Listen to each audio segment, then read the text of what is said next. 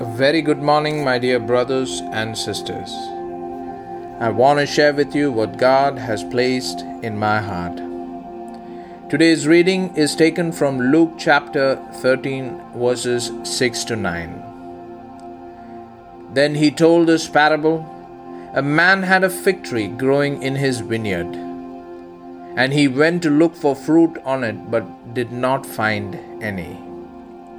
So he said to the man who took care of the vineyard, "For 3 years now I have been coming to look for fruit on this fig tree and haven't found any. Cut it down. Why should it use up the soil?" "Sir," the man replied, "leave it alone for 1 more year, and I will dig around it and fertilize it.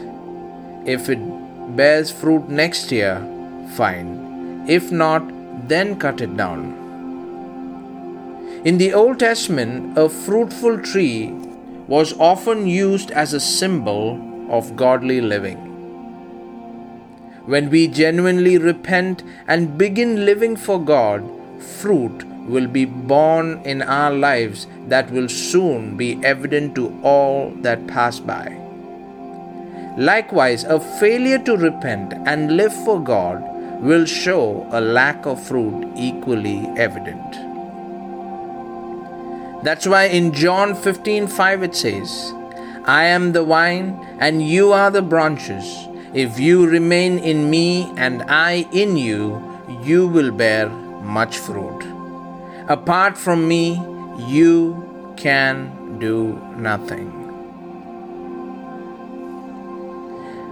Remaining in Christ or abiding in Christ means believing that He is God's Son, receiving Him as Savior and Lord, doing what He says, continuing to believe in the gospel that Christ preached, and showing love to the community of believers that is Christ's body.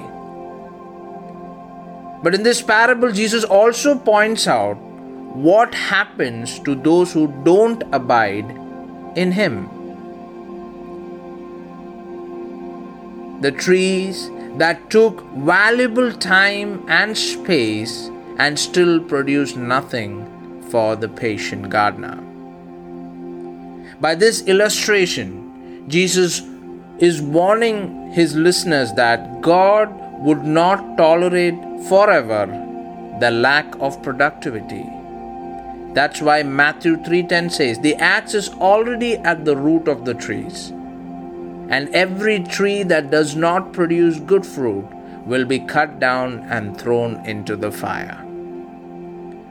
Dear brothers and sisters, I want to leave you with this thought. Have you been enjoying God's special treatment without giving anything in return? If so, respond to the gardener's patient care and begin to bear the fruit God has created you to produce.